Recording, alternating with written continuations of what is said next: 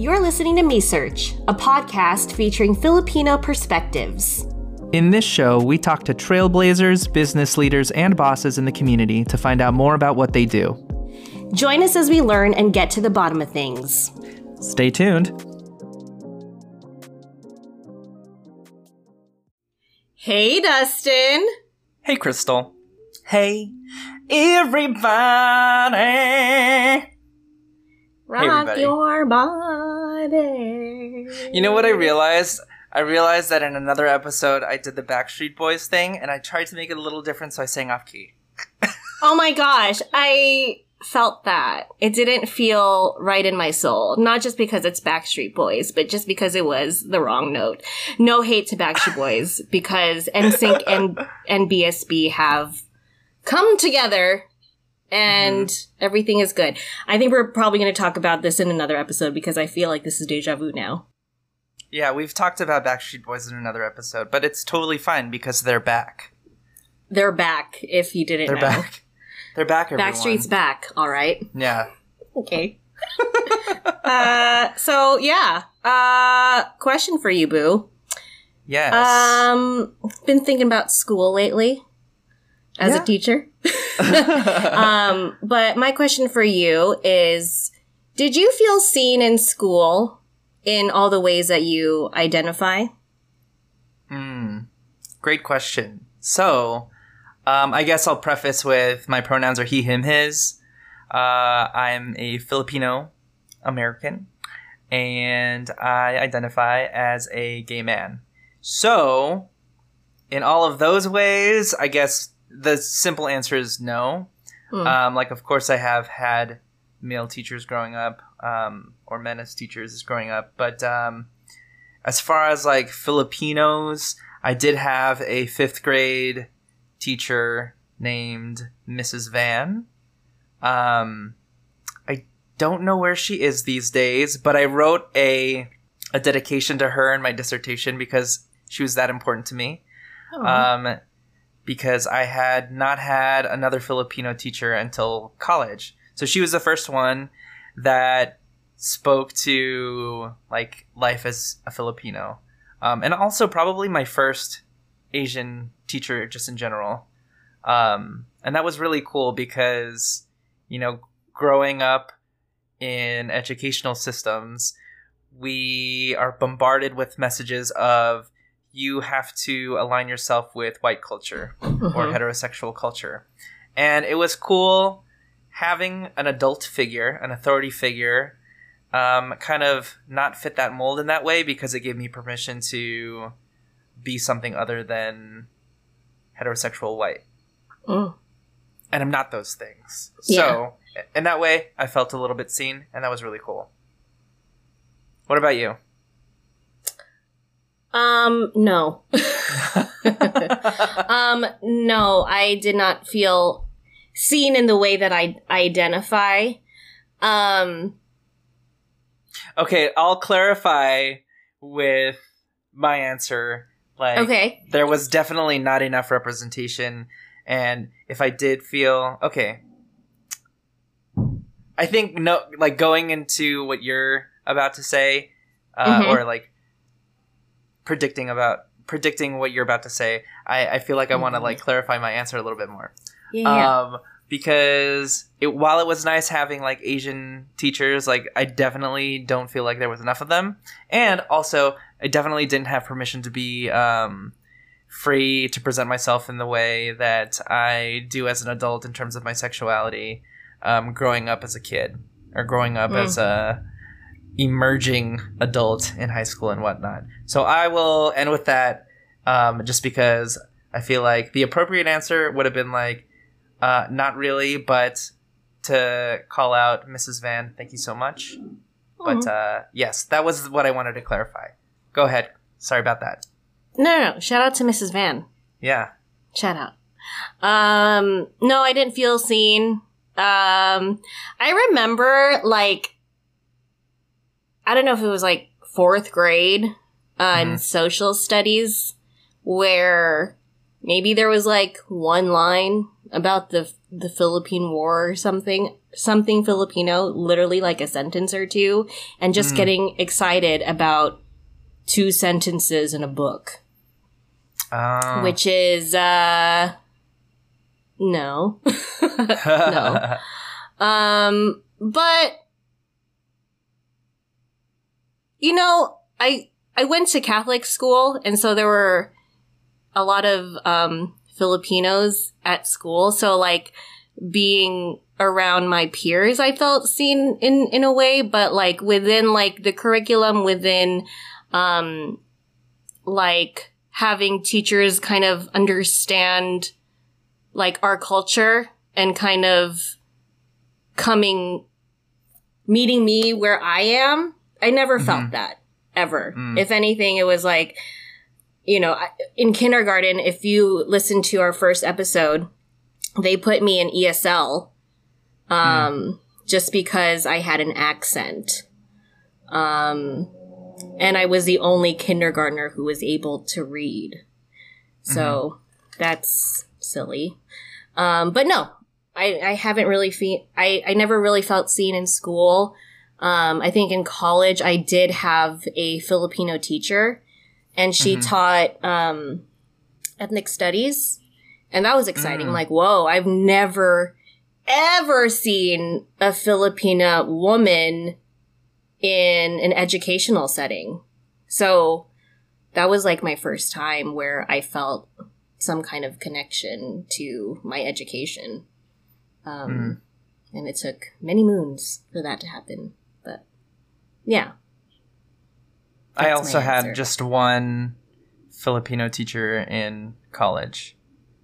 I like what you said about, not that I liked it, but it resonated with me that there was like 1 or 2 lines in a book and you're like, oh, I'm going to celebrate that. I think that is similar to how my mindset initially was like, oh yeah, it was great. I had one teacher. But bro, that's like one teacher in your entire in my entire like educational career. And I went to school for a long time, y'all. Too long. I feel you. But yeah, we need more representation in education systems, whether that be teachers, the content that is being taught, the culture that's being celebrated in the classrooms, and the person that we have on the show in this episode can speak to that, and we're really excited to have you all listen to his story. His name is Godfrey Santos Plata, and we're going to go ahead and get started with this episode. All right, let's go! Yeah, we're going to do it!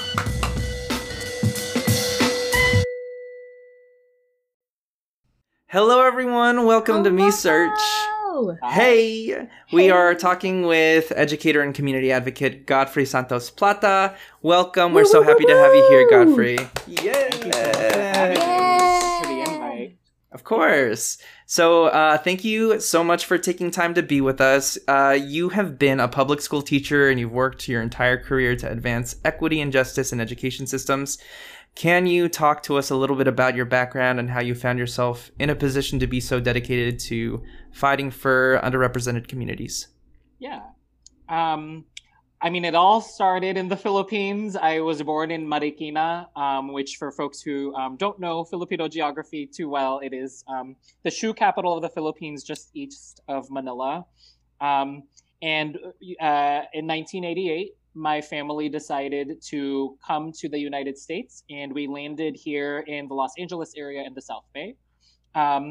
So immediately, you know, I was consuming American media, and I remember being 4 and 5 years old, and I remember wanting to change my name already because the names of the white people on TV who were cool did not reflect the names or coolness of my perception of who I was.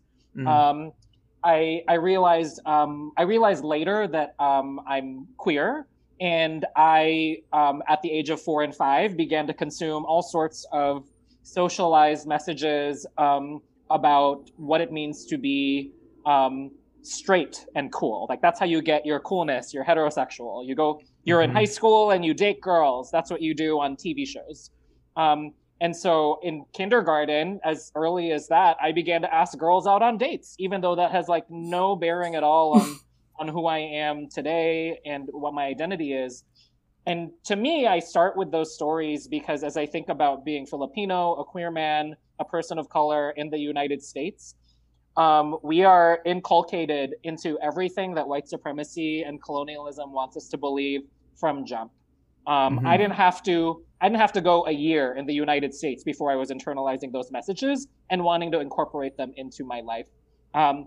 So throughout my life, I've had the opportunities to sort of like identify those tensions in who I am, what I need to be able to find some sort of liberation for myself based on those identities, but what the world provides me in terms of opportunity. I remember going to college at the University of Richmond in Virginia, which is predominantly white, predominantly affluent. It's a private university that I got a scholarship to. And it was there that I began to realize that white folks out there, and probably more than just white folks, still use the term colored people to describe folks of color, in particular, Black people in the United States. And they felt safe telling me that as a Filipino person. And I didn't think that was okay. And for me, that highlighted this unique role that being Filipino has given me in the United States to be able to fight not just for our community as one that is underrepresented, politically, socioeconomically, et cetera, but for all communities of color, frankly, and working class communities. I think there's a lot of solidarity that we can build alongside each other with. And I noticed that because people have seen me as kind of like this bridge character between lots of different communities. Unfortunately, people don't know what to do with Asian folks. They don't know if we're people of color or white. And I think because I have the analysis that I have, I choose to fight for the rights of communities of color. So that's a little bit about my background and why I choose to lead with the mission that I lead with. That's so interesting. Yeah.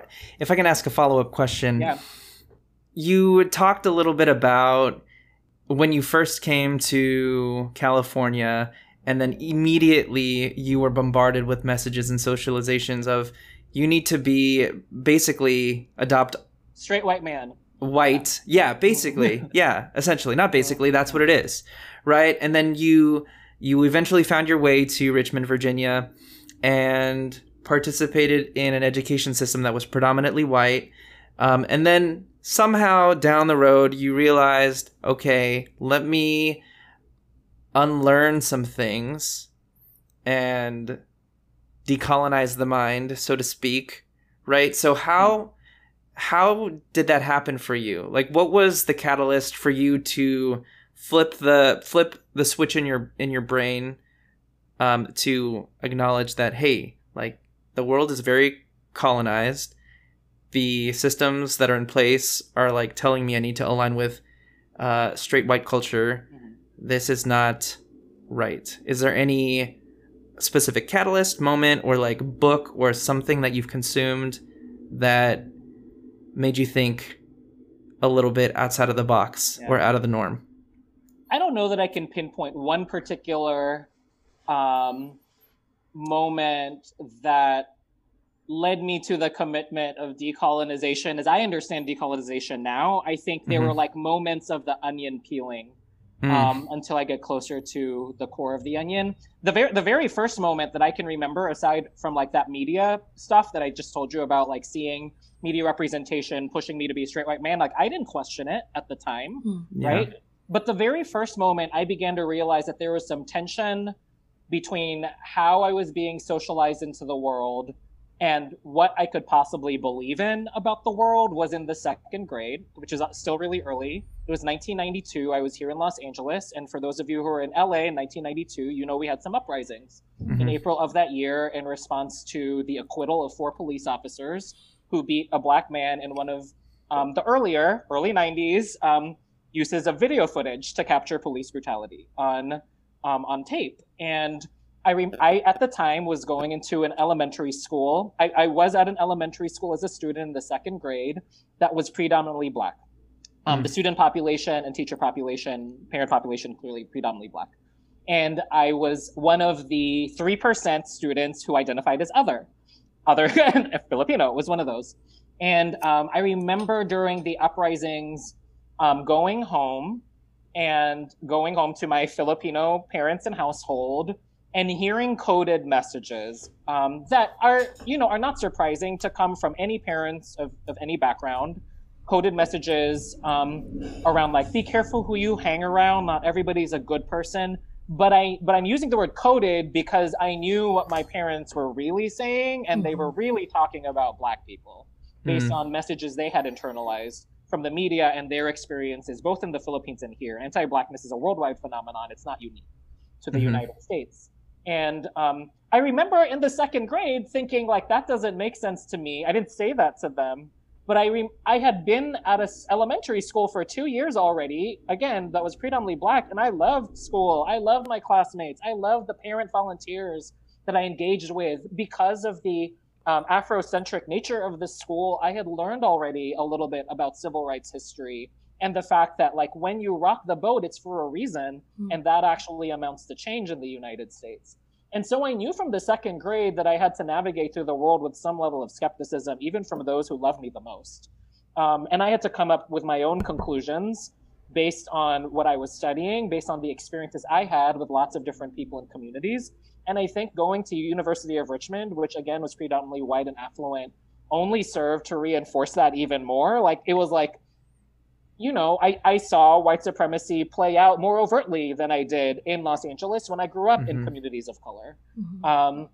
And I think that really pushed me to then, frankly, my first job out of college was to work in public education and become a middle school teacher, because my theory was that, wow, like, things were happening to me while I was young to shape the world that I would then navigate for myself and for society, if I were to make a contribution to society. We need to start people young in being able to unravel the ways in which history is taught and mistaught to us. And I think that, like, the praxis of that, the commitment I had to supporting others to do that, I think is the process of decolonizing. Like, you can't decolonize like in a moment a light bulb goes off while you're reading a book.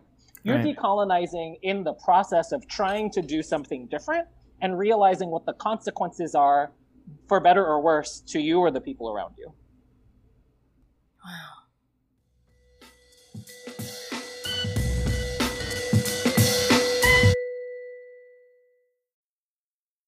Yeah, the education system is so important to how we navigate the world, but as you mentioned, it's definitely not perfect. So what do you think are some things that are going right in the education system right now, and maybe what are some things that need to still evolve? In like a few minutes. We can go. People write dissertations on it. I'm so glad that we have a public education system that aims to serve as many kids as possible. Even if that system is not going well in many different communities, I'm glad we're at least committed at this point in the nation's history to maintain some level of public education system. That's not true in many other countries. I used to date somebody where he and his family grew up, like so many folks dropped out with like a 6th grade level education because it just meant a different level of commitment for your family, financially, economically, otherwise, for kids to go off after 5th or 6th, or to go off to school after 5th or 6th grade. And we have a system, at least here in the United States, that hopes to be committed to a good number of years of your early life, supporting you to become a strong adult, theoretically, in the country. So I think that is something fundamentally right about what we do. I think there is the opportunity in the education system for kids to get an excellent education when they have amazing adults who have strong values, analysis of the world, an understanding of history and science, and many beliefs that are core to being able to navigate the world's challenges. Like, individual adults can have major impact on kids and on schools as school leaders. So I think, our education system leaves room for that. You might hear that I'm being like very broad and vague about like what's going well, because it is actually easy for me to think about some of the ways we need to evolve our education system. Like really honestly, what I'm asking myself is like, where do I begin? What are the core roots of the problem? And I think, one of the fundamental core roots of the problem, and this is maybe philosophical and harder to solve for, is our education system serves to continue the nation's project, which is currently one that maintains colonialism, one that maintains white supremacy, one that maintains capitalism. And we know enough at this point to know the wrath of those things, the dangers of those things, the consequences of those things. Literally, our school system is set up to graduate folks to be able to navigate those systems, which doesn't necessarily support students to resist those systems. We're setting up people to survive, to find jobs, etc., which are going to maintain those systems. And survival is important. Clearly, we want students and all families and communities to be able to make their way through the world. And at the same time, I think it's incredibly important that we develop the critical thinking and analysis capacities to be able to also evolve the world. The problem is we don't evolve schools as quickly as maybe we're evolving the world as adults, right? Like there's like this cycle where school has to change and respond to the changing world. And sometimes our forms of schooling are archaic, and we want to maintain the same things that everyone has always gone through in school. School is school is school, right? Like every adult feels like they have an opinion about school because they went through it themselves, without questioning how school ought to change based on how we are changing our views of the world. For example, I think about the fact that in the pandemic, for example, we were still trying to make this Zoom world of school happen on a school schedule that was intended to support like agricultural work. Like that's why we've got work schedules and school schedules on this 8 to 5, whatever. We're following the sun in the same way to enable people to do labor. So like literally when people are like not doing that, why do we maintain like the same systems of how we do school? And then like not even like asking that fundamental question when we're in school buildings, but then when we have the creativity space to reimagine what school could be because we can't do school the same way, we still try to fit it into that hole. Like that's where the education system is right now. We are so committed to perpetuating some models of schooling that it is extremely hard to be able to create proof points of what a reimagined type of education could be. In the civil rights movement, for example, when we look at the South, we saw that many Black folks, as well as their allies who are not Black, created freedom school opportunities that had to be separate from the schools that were codified by public education systems. We had to create freedom schools. Not we, because I wasn't there, but like people had to create freedom schools to be able to create the curricula and the analysis to be able to reimagine the world beyond how school was helping you reimagine it in and of itself. So those are just some like openings, I suppose, to some of the ways we might need to evolve our understanding of what public education can be without letting go of our commitment to public education. Like, I want to be very clear that like everyone deserves the right to be able to access an excellent education responsive to their communities, to their needs, to our world right now, and one that also helps them to evolve the world when we get there. Yeah. That's amazing. I feel like there's so many follow-up questions that I want to ask you right now. I guess one question that I have that comes to mind is, with this worldwide event of COVID kind of disrupting things, did you happen to see anything that came from that you're like, wow, I'm pleasantly surprised. We are moving in the right direction? I mean, I think this is like a different way of answering your question, but I think the pandemic really laid bare the inequities that our students and families face when they are especially districted to schools in low-income communities and communities of color. right? What we saw was that schools that serve predominantly low-income students, communities of color, had a tougher time getting access to information about COVID, healthcare, like even like the free testing and vaccines were a lot harder to come by. And even when they were there to come by, we saw wealthier folks, white folks, come from other locations in Los Angeles to come get in line and like begin to take some of those spots. Right. We saw technology being harder to help school continue. And so we saw like higher percentages of students becoming absent for any sort of schooling, not only because they didn't have access to be able to continue school in an environment where there was no broadband or where apartment units were not set up to be able to carry on Wi-Fi in the capacity that it needed to at this time of remote work and learning. But, you know, when low income communities of color who are dependent on getting their wages from jobs that depend on being open in usual interpersonal life, like restaurants, etc., that meant that students also had to support their families in different ways. Like the pressures of our public education system on low-income students and communities of color are not because they are intrinsically low-income, like communities of color. We've created these conditions.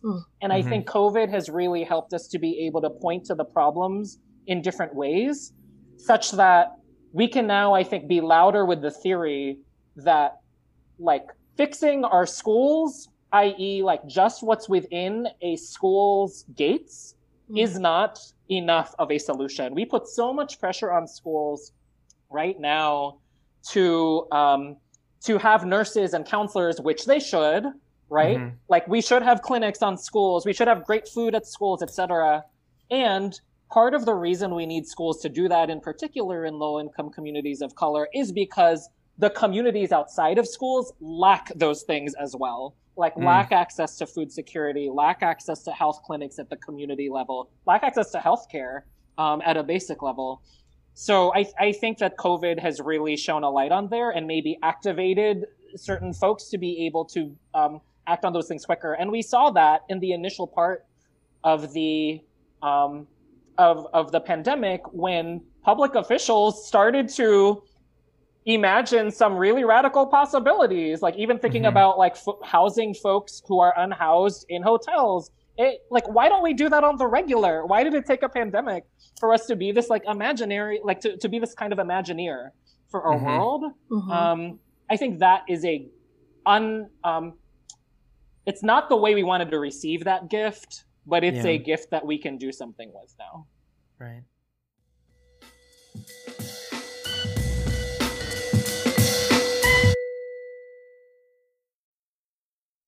It's great to hear that people are taking action because the disparities are just glaringly obvious at this point.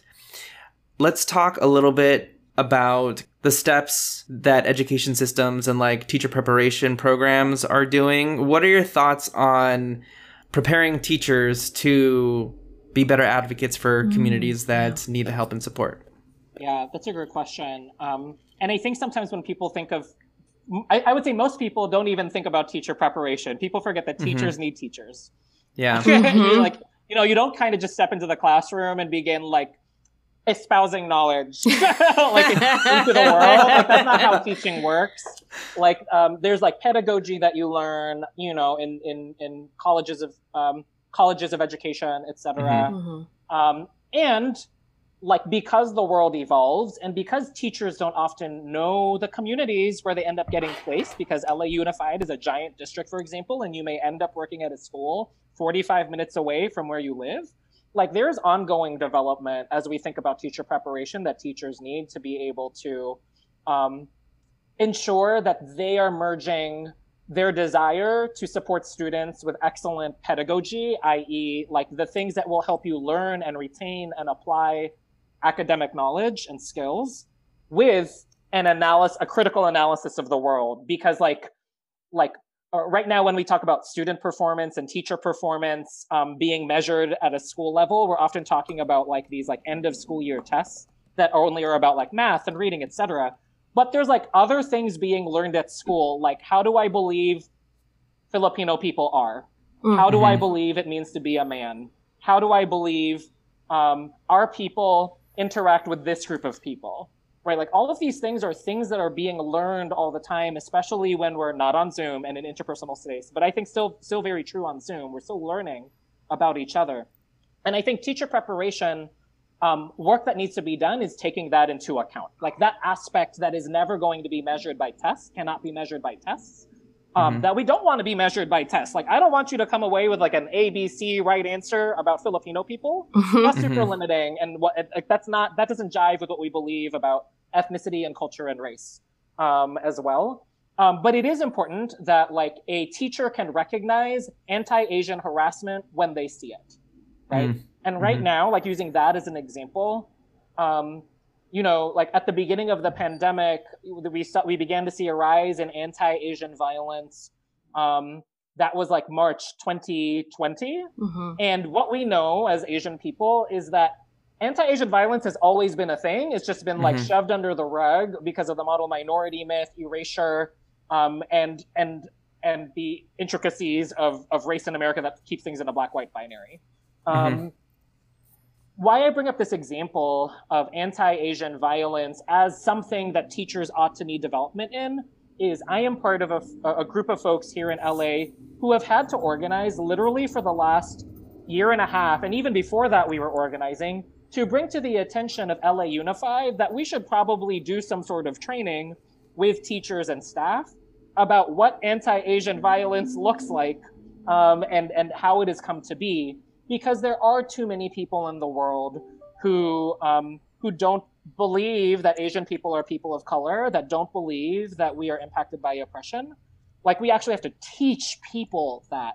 That's teacher preparation, right? Like that doesn't have to do with the skill of how do I support a student to be able to understand how to multiply, what does good practice look like, what does good evaluation look like, what does good remediation look like. That's pedagogy. That's what most people think teaching is. That's what most colleges of education do. But what we need is this like social political awareness as part of teacher preparation. And I think that's what I am excited about. That's why I do that kind of work. That's why I support teachers who are interested in engaging with their communities beyond the classroom, because that's where that awareness building happens. And that's where their decolonization work happens, when they try to do things in community with their students and families. That's its own form kind of like of teacher education at the same time that you're not going to get from a college of education, from a book or a lecture course. Can you see any shifts in programming for teachers, for teacher programs currently? I mean, I think it depends where you are, because as we know, we're in a really politically divided nation where we think about critical race theory very differently depending on who leads your state, etc. So I think it depends where you are. I in Los Angeles, which I can speak to because I live here, over the last couple of years, you can't be an Angelino without having participated in some sort of way, without a conversation about police accountability, and in particular, its effect on Black people and Black communities, and the fact that like where we are right now with continued anti-Blackness in our structures of policing has been a centuries-old thing that we are just frankly beginning to unravel as a society. And why I'm mentioning that particular example right now is we are seeing districts like LA Unified School District, which is the second largest school district in the nation, have to exist within that context where our students and their parents and our teachers like have to come to some sort of understanding about anti-Blackness and this phrase Black Lives Matter, and what that means when you're not Black.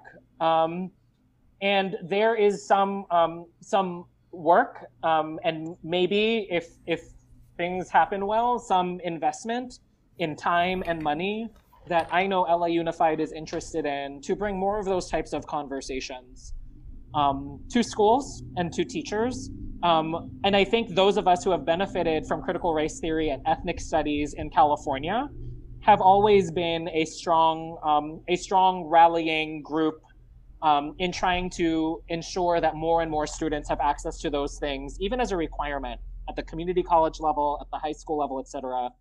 Because right now the requirement is that you get the type of history that is likely to center white dominant culture and white supremacy, and it is going to take a lot of restructuring to be able to make room for the narratives that we know have been erased all this time. So there's moves being made.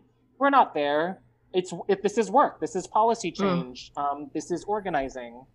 That's the kind of stuff that I'm really interested in. That has to start with a conversation, perhaps in a teacher preparation space, but ultimately is out in community and is in the space of actually changing laws. So well said. Because you brought up the topic of critical race theory. And that in itself has been such a huge divisive conversation. And perhaps this is a silly question, but can you state again, what are your thoughts or positions on teaching critical race theory in K through 12 systems? I'm in support, like starting from the time you were born, like the time, like, you know, like the stories I shared earlier about me being a 4-year-old and a 5-year-old in the United States and internalizing messages that were detrimental to my love of being Filipino or being a person of color. Like that starts young. And I think critical race theory just acknowledges and shines a light on the fact that like, that people who are of different races, because we've had to grow up with the social construct of being racialized in the United States, we do experience our race and our identity in different amounts of power, whether we are feeling disempowered, whether we are literally oppressed because of our race.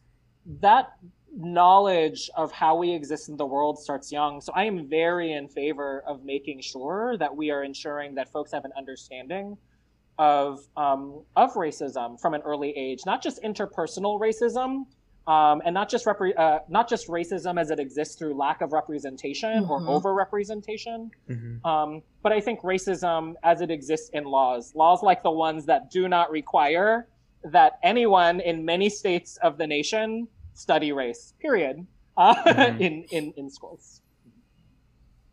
Great, thank you. Thank you. All right, y'all, we're going to take a quick little break, and we will be back with Godfrey. Hey, hey. Hey. Okay, we're back. We're back. Thank you. We're here with Godfrey Santos Plata, educator and community advocate. So Godfrey, based on all of what we've talked about today with regards to education systems, complicated conversations surrounding race in our communities, doing what we can as teacher education programs and as community members, what are a few tips or actions you would like our audience to take to kind of advance the cause of supporting educational equity? Yeah. I mean, you know, I've described educational inequity as really being overarching of all of the ways in which students experience inequity in their lives, because everything that happens to them outside of school also they bring into school, and then all of a sudden school's got to deal with it, etc. And it impacts their ability to learn.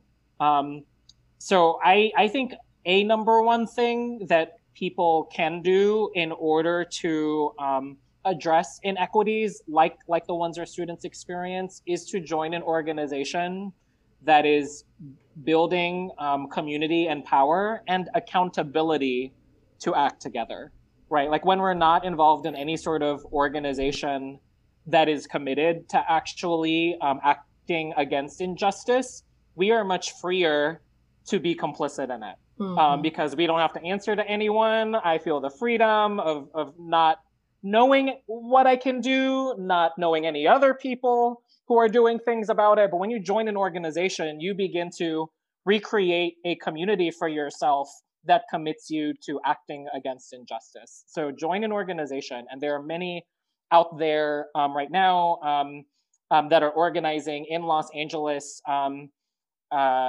depending on when you are, it's a giant place, so I just won't even plug any right now.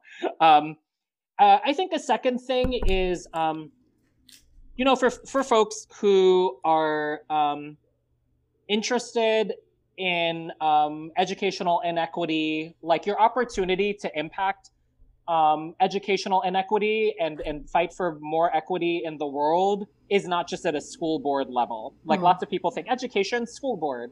Like, let me make sure that I'm paying attention to those races, right? Like our school boards and school districts get their money from state legislatures and the state. So we may be paying attention at a different level of governance if we're trying to reimagine what schooling can look like and the investments we're making in public education, right? Like when we think about the type of curriculum that we're able to put in place in schools, sure, districts can make those decisions, but often decisions around ethnic studies and the openings around that are at the state level. So I would really push folks to expand their awareness of how lots of different positions of power can actually make public education a stronger thing for all students, especially low-income students and students of color. The last thing, and I'll put in a plug out there for someone who I think really embodies a lot of these things. There's a former teacher who used to teach in Watts, who is running for office right now she would be the first South Asian, first Muslim legislator woman that we've ever had in the state of California in its 140 or 150 years of having any sort of state governance. She's taken her experiences working in Watts in South LA, and she understands all the things that we've talked about on this call about the fact that educational inequity is a sum of all of the different inequities in our world, including environment, including housing, including jobs and scarcity of jobs, et cetera, and wages. Her name is Fatima Iqbal Zubair, FatimaForAssembly.com. You can go and check her out.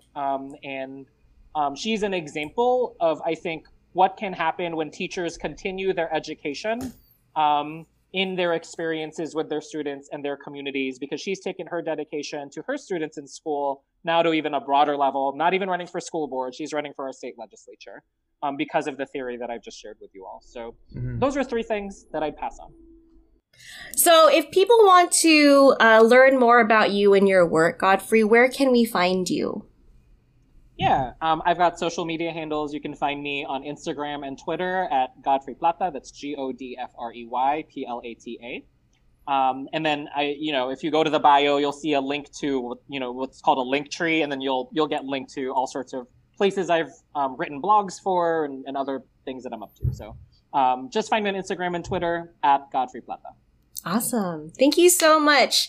Again, y'all, we're so grateful that you were able to join us and share your knowledge, your experience, some tangible action items that we can all do, y'all. We can all do them. Yeah, y'all, this was Godfrey Santos Plata. Yay!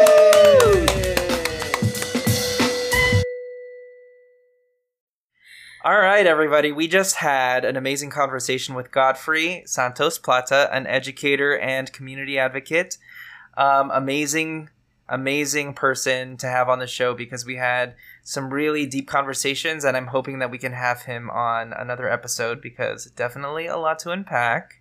But there were definitely some things that we discussed in today's episode that resonated with me. What about you, Crystal? What is one takeaway that you're bringing home with you from this conversation we had with Godfrey? At the beginning of this episode, we talked about representation, right? But at the core of it all is the structure of how we are receiving our education, right? And so teachers have to go through a teacher preparation program so that they can do what they do in the classroom. But my takeaway from our conversation with Godfrey is that we have to do so much more than have our teachers learn how to teach subjects, because school is so much more than just learning math. By the way, because I hate math, but it's more about learning math and history and all the subjects that we learn in school. Also the way that we learn, is something I'd like to unpack and talk about some other time. But, aside from learning how to teach these subjects, teachers are with students all the time, especially in elementary school and high school. And so there has to be an understanding of how we are molding our children and understanding where they're coming from, right? And so we have to like integrate a social political awareness into these preparation programs because they're coming in with very specific experiences and knowledge from the outside world because they're learning more than just what's in the classroom. They're experiencing life and how they relate to the world and how the world relates to them. So teachers need to learn how to bring that kind of awareness into the lessons, and that can't happen unless teachers are learning how to do that. And that's clearly not in the curriculum at these teacher preparation programs. I was in a teacher preparation program for like a quick second before I pursued music and acting, and y'all, they did not teach us that. So, yeah. What about you, Boo? There were a lot of really good nuggets of information that Godfrey shared with us. One thing that really sticks with me is this idea that education systems, like you said, that's like the root of it all. It's the system. And education systems perpetuate the way that we live our lives. Right. So if we are to have sweeping change that dismantles these like inequities that communities of color are facing, we really need to challenge the way that education systems are interacting with everything else in our daily life. And one thing he said was that education systems are set up to maintain white supremacy, colonial mindset, because that's how the structure was set up to begin with. So we need to really challenge ourselves as community members, as people who want to do good things in the world. We need to challenge ourselves to reimagine the way that we're developing young minds. Yeah. And one way to do that is to think broader than just the system itself. Like, look at other systems of power that impact the way school sites actually structure the way that education is delivered. So he talked about state legislature. Like, a lot of times people are thinking to themselves, how do I get involved? And they stop at school board level. Well, you know, it's possible to go above that because school boards and the way that school districts operate is that they are, in a way, like beholden to state legislature and laws. So we need to like get involved, change laws, like spread awareness, educate ourselves about what it is our students are learning, and maybe challenge the way that we think about how or what students are doing in the classroom or outside of the classroom, or the way that the classroom is set up to actually be more in line with how we want an ideal society to look. Yes. Yeah. Of course, definitely more to be said. And we're hoping that Godfrey will agree to hanging out with us, maybe as friends, but also like in a second episode, because we want to talk more about this stuff. Yeah. Any final words, Boo? Yeah. just for the recording, we are recording this also through IG Live. And so if you weren't here for the IG Live, you missed out on some fun things. That's my final thought. So if you're listening to this episode, follow us at MeSearch Podcast.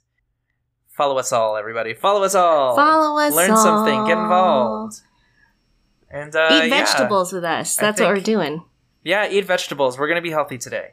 I think that's the end of the episode then. Yeah. Yay! Yay! Okay.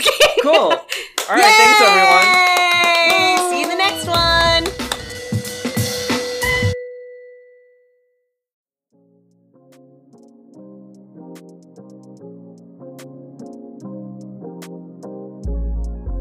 Thanks for listening. MeSearch is produced and hosted by Dustin Domingo and Crystal Tugati. Editing by Dustin Domingo. If you enjoy MeSearch, make sure to share, subscribe, rate, and leave a review wherever you get your podcasts. Also, make sure to check us out at MeSearchPodcast.com and follow us at MeSearch Podcast. We're gonna get to the bottom of things. This is MeSearch, folks. Woo!